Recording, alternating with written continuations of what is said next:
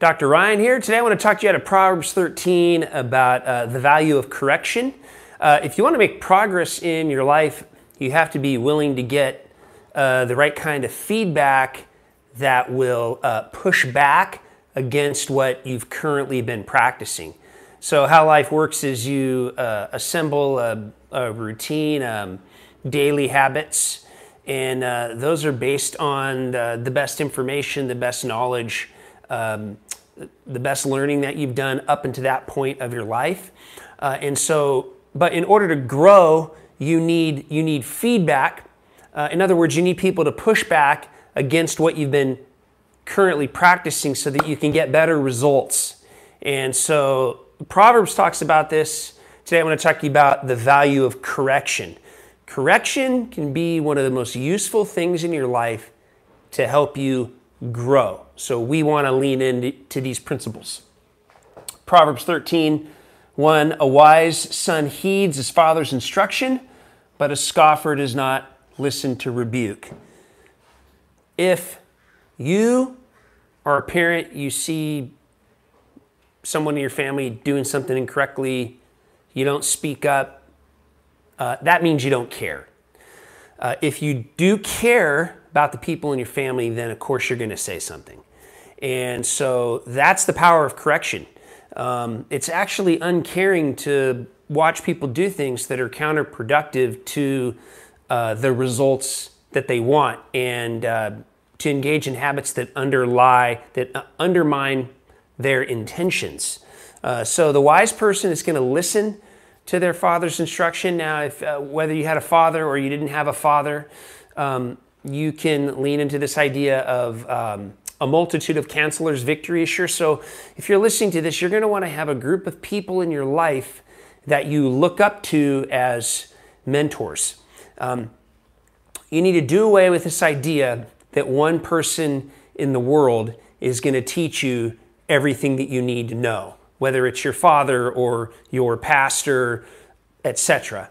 You need to develop a tribe of people that you look up to and you learn from. And I really want to encourage you to do that. I have 6 to 8 of them in my life, people that I look up to and people that I learn from. So that's what the wise person does. Verse 3, he who guards his mouth preserves his life, but he who opens wide his lips shall have destruction. Very appropriate verse for the time that we live in. You know, nowadays you can get ahead by saying less. Everybody's speaking now. Everyone says everything they think all the time. So my encouragement to you would be to pray and then only share in a public forum, in a public matter, the things that God has put on your heart to share.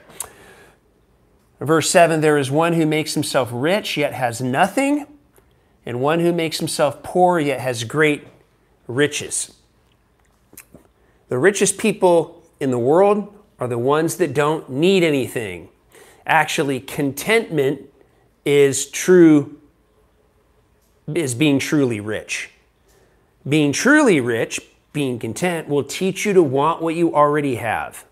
It will teach you to want the wife you already have, the family you already have, the friends you already have, to engage in the work that you already have.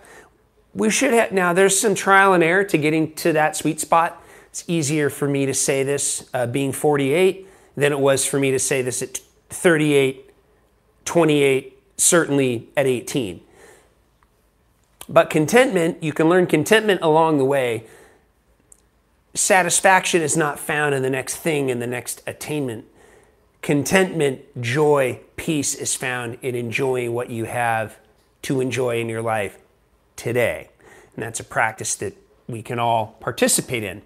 So actually, the rich person, again, is the person who doesn't need anything. That's the truly rich person. That's countercultural. This is what Jesus teaches. Verse 12, hope deferred makes the heart sick, but when the desire comes, it's a tree of life. So we have hopes, we have aspirations. If you have to hold out for them for too long, it can be discouraging. There's a principle in here. I think it teaches you should set seasonal goals for your life. You want to have some seasonal goals. Those are going to be just like maybe a few months at a time. Then you're going to have some maybe 1 to 5 year goals. Like if you're completing a degree, you're building out a business, you have goals for your family at a certain point in time. And then you're going to have, sort of some life goals, some things some macro stuff that you work on for a very, very long time. You sort of have the end in mind for how you think God might be wanting to use you.